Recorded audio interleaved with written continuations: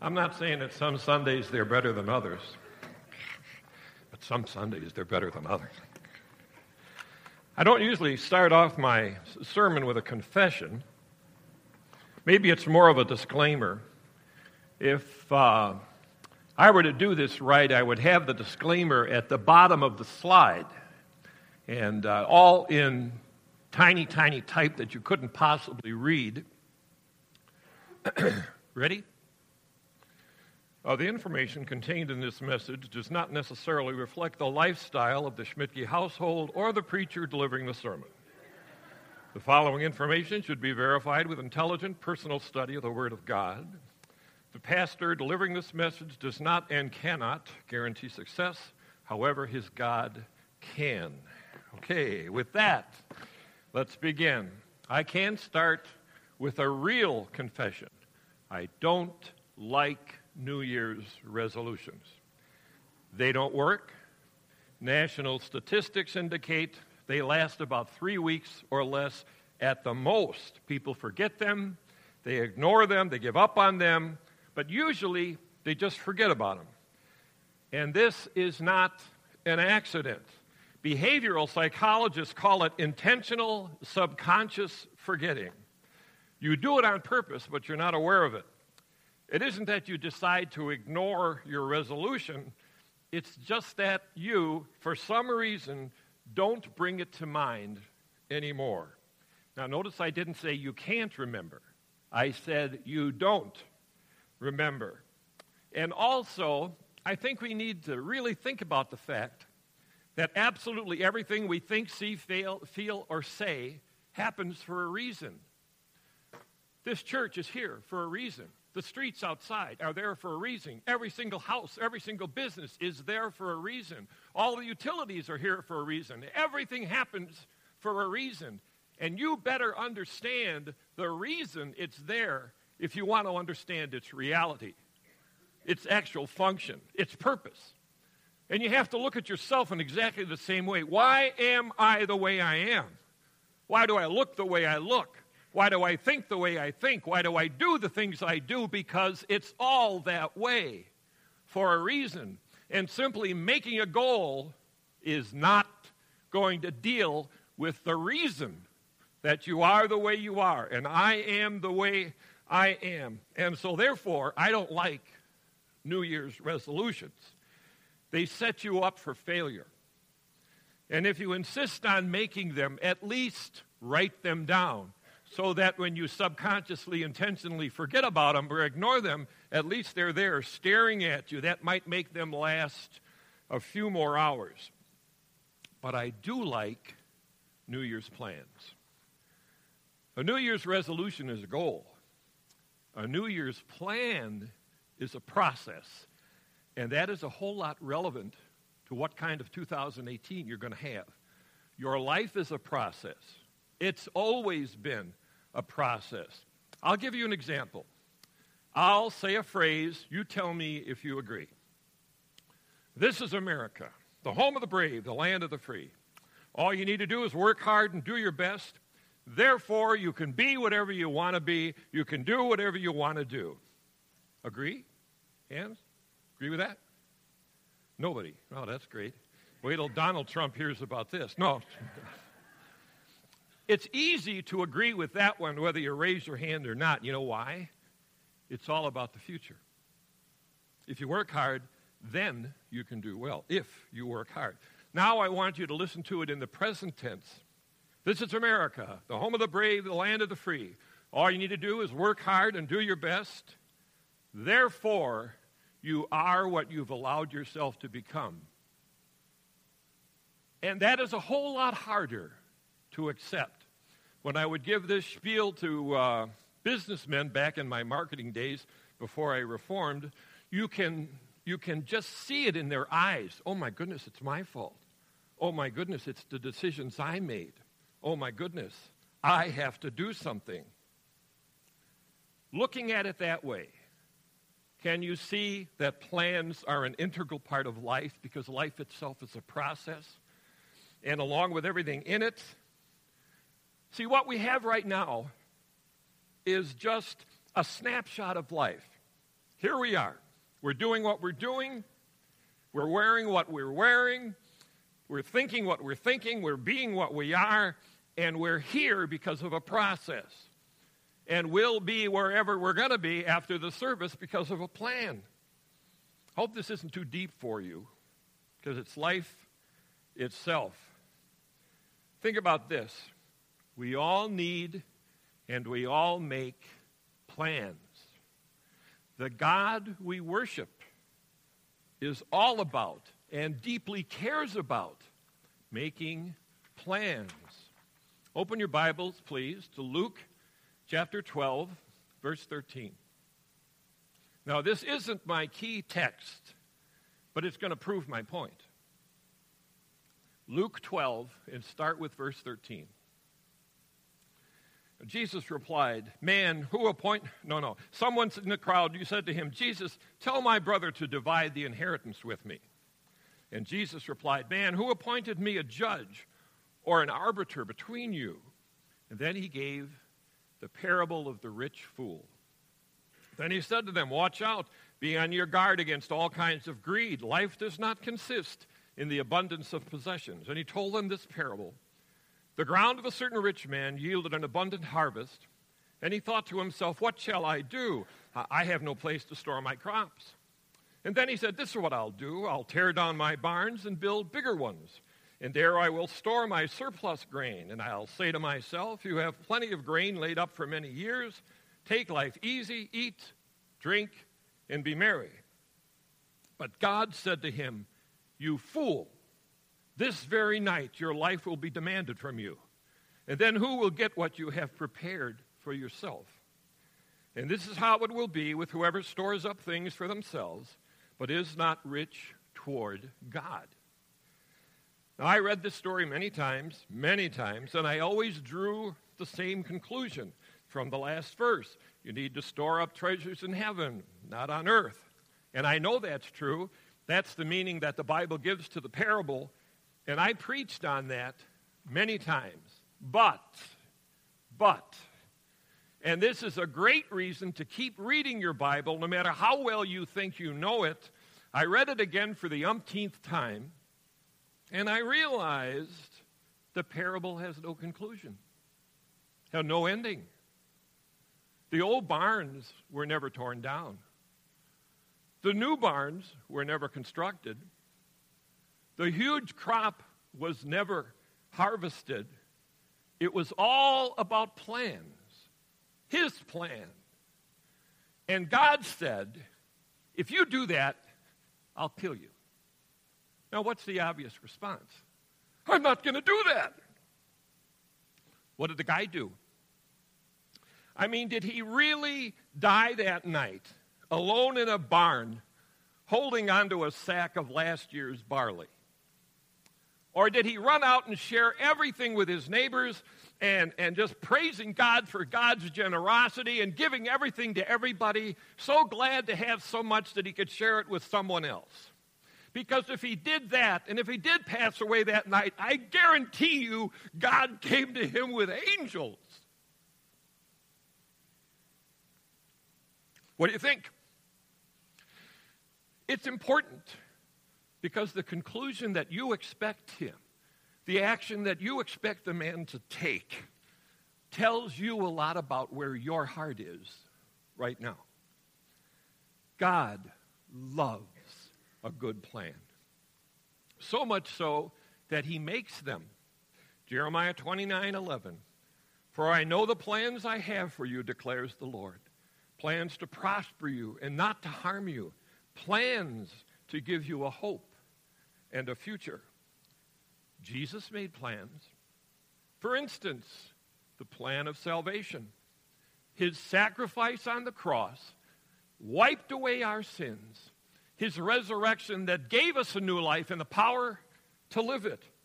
But think about that. If the goal was salvation for all of mankind, it took planning, timing, implementation to give eternal life and make it available to everybody.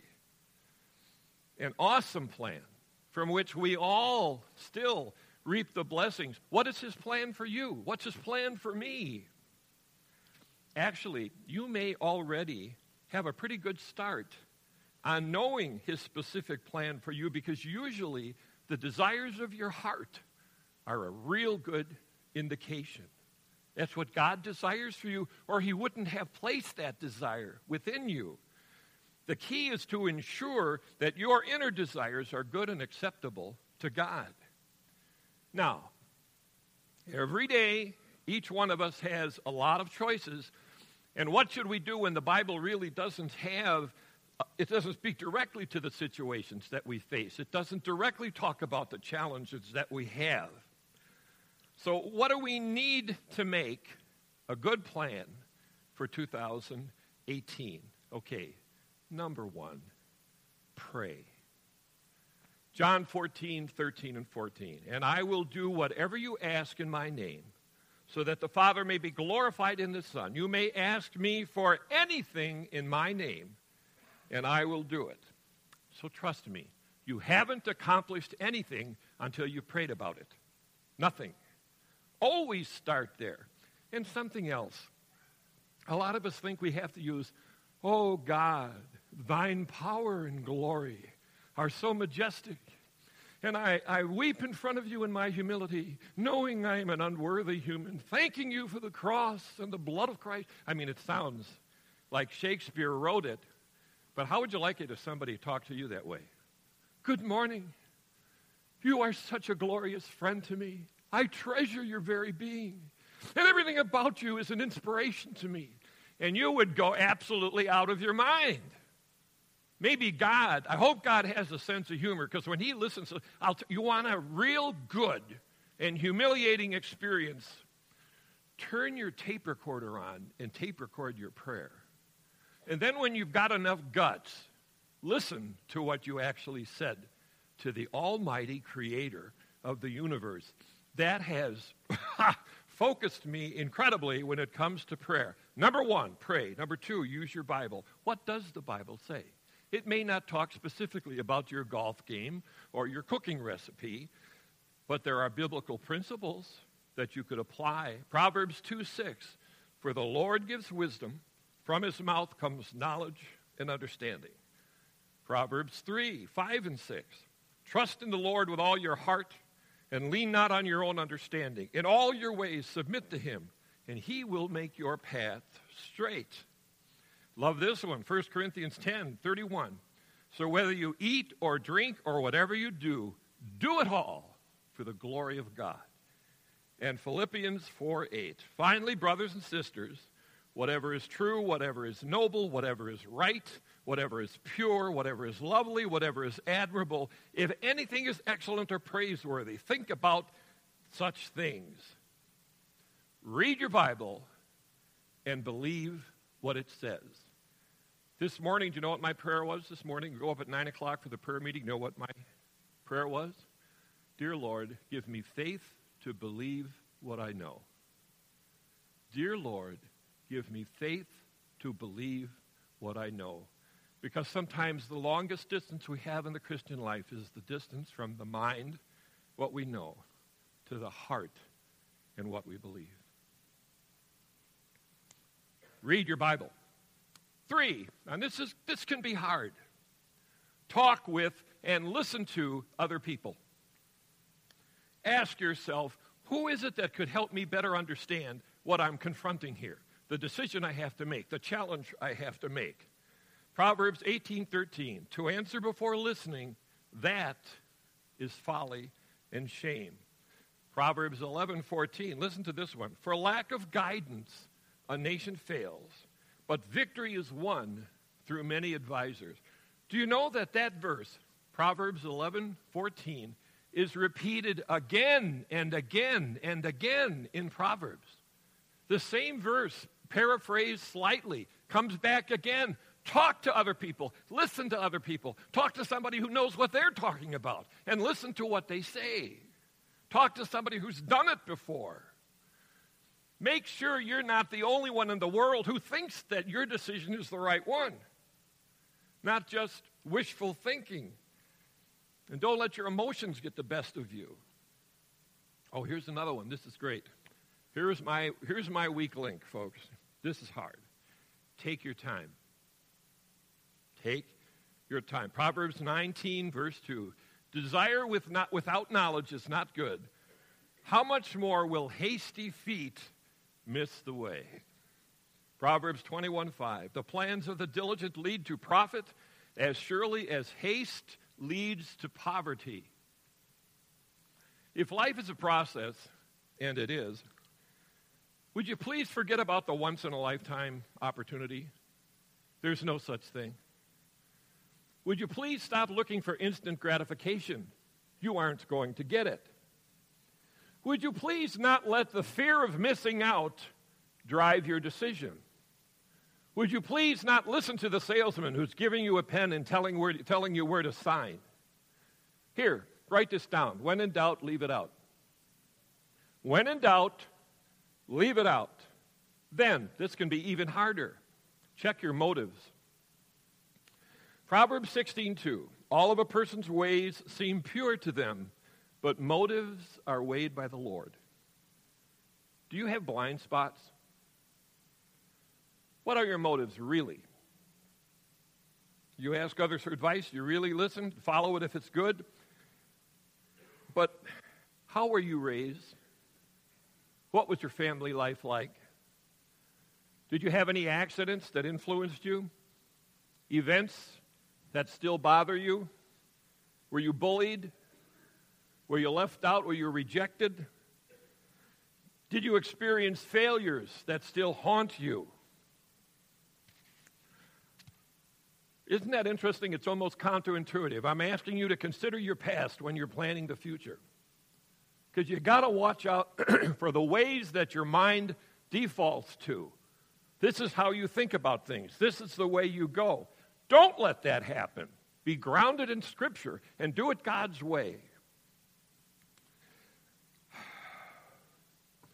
Proverbs 26:11. Get ready for this. As a dog returns to its vomit, so fools repeat their folly. Your past is part of you. I'm not asking you to forget it or dismiss it. I'm asking you to learn from it. And maybe then you can actually leave it behind. Paul did that. We'll go into that. Just don't return to it. Then protect your reputation. This is important too. Really important, really. Consider the implications of your Christian witness if you go ahead and do this plan. This rich fool didn't think at all about what anybody else thought about his religious commitment. He just wanted everything he could get as fast as he could get and as much as he could get of it. Your reputation as a believer, have you thought about that? Proverbs 25:26. Like a muddied stream or a polluted well are the righteous who give way to the wicked. Proverbs 10:9. Whoever walks in integrity walks securely, but whoever takes crooked paths will be found out. Proverbs 22:1. A good name is more desirable than great riches.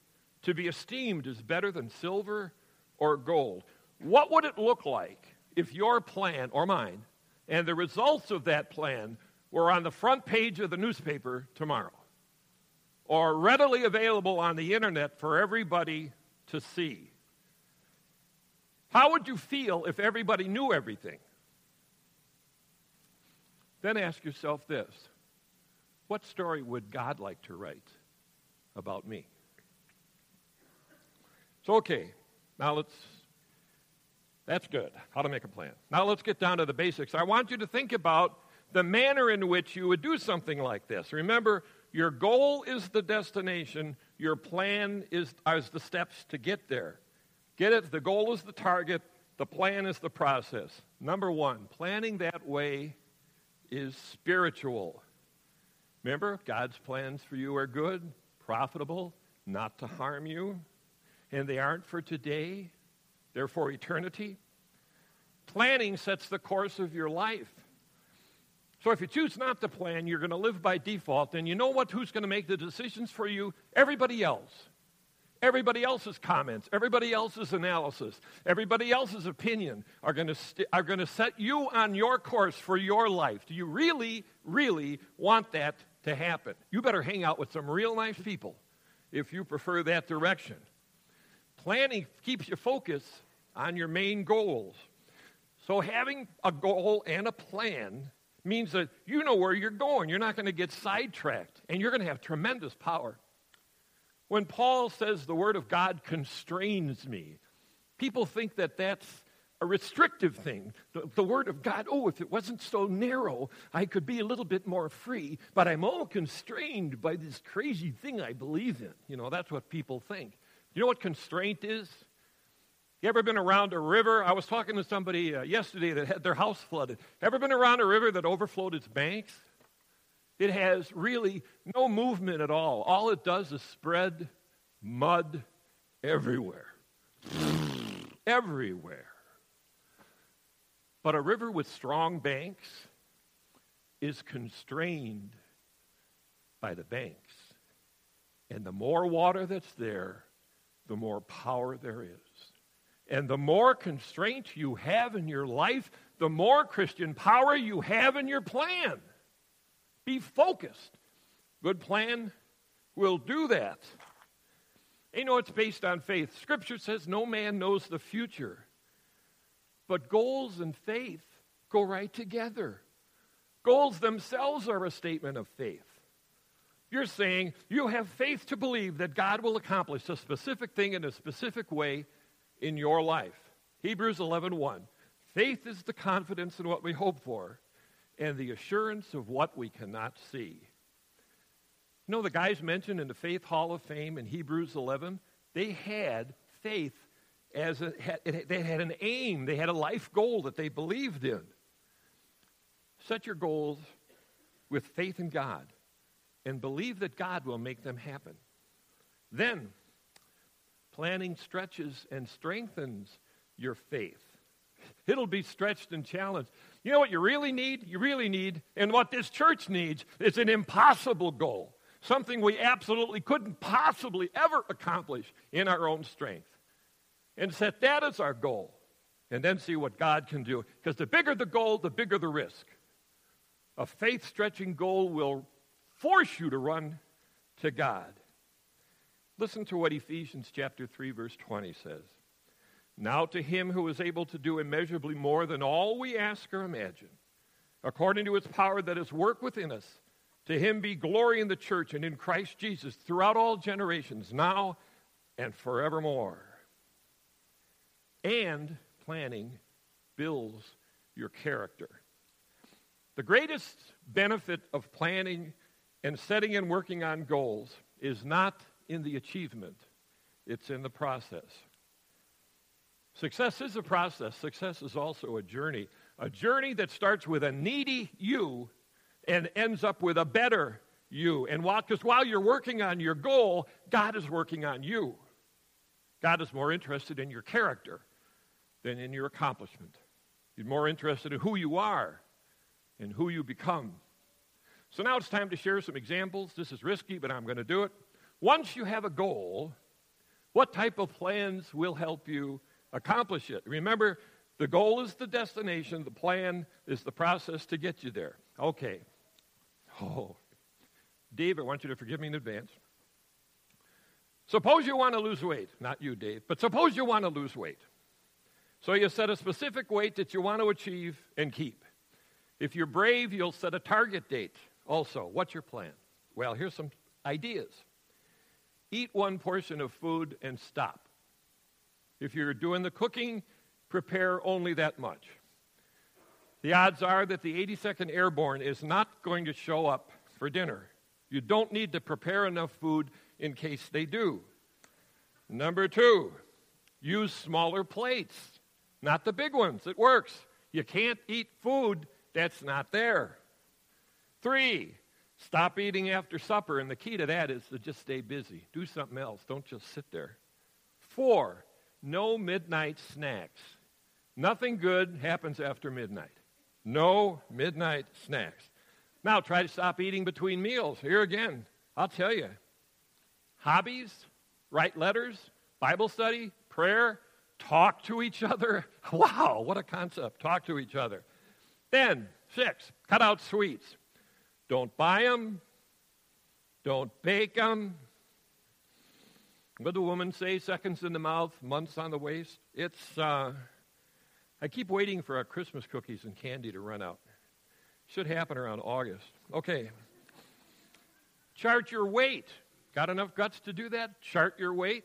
There are great apps on your phone. Tell you what weight you lost, make you a nice chart, tell you what your weight ought to be. 8, it's good to start with a complete fast on your first day. If you can possibly do that, that will wonderfully concentrate your mind. Talk about focus. That'll do it. 9, choose somebody to partner with to keep you both accountable. 10, I love this one, and I'm going to do this. If you're a guy, forbid yourself from going into the kitchen between meals. And if you got guts, forbid yourself from opening up the refrigerator or the pantry. Just don't do it. 11, if you're tempted to eat between meals, drink water. 12, replace snacking with anything else.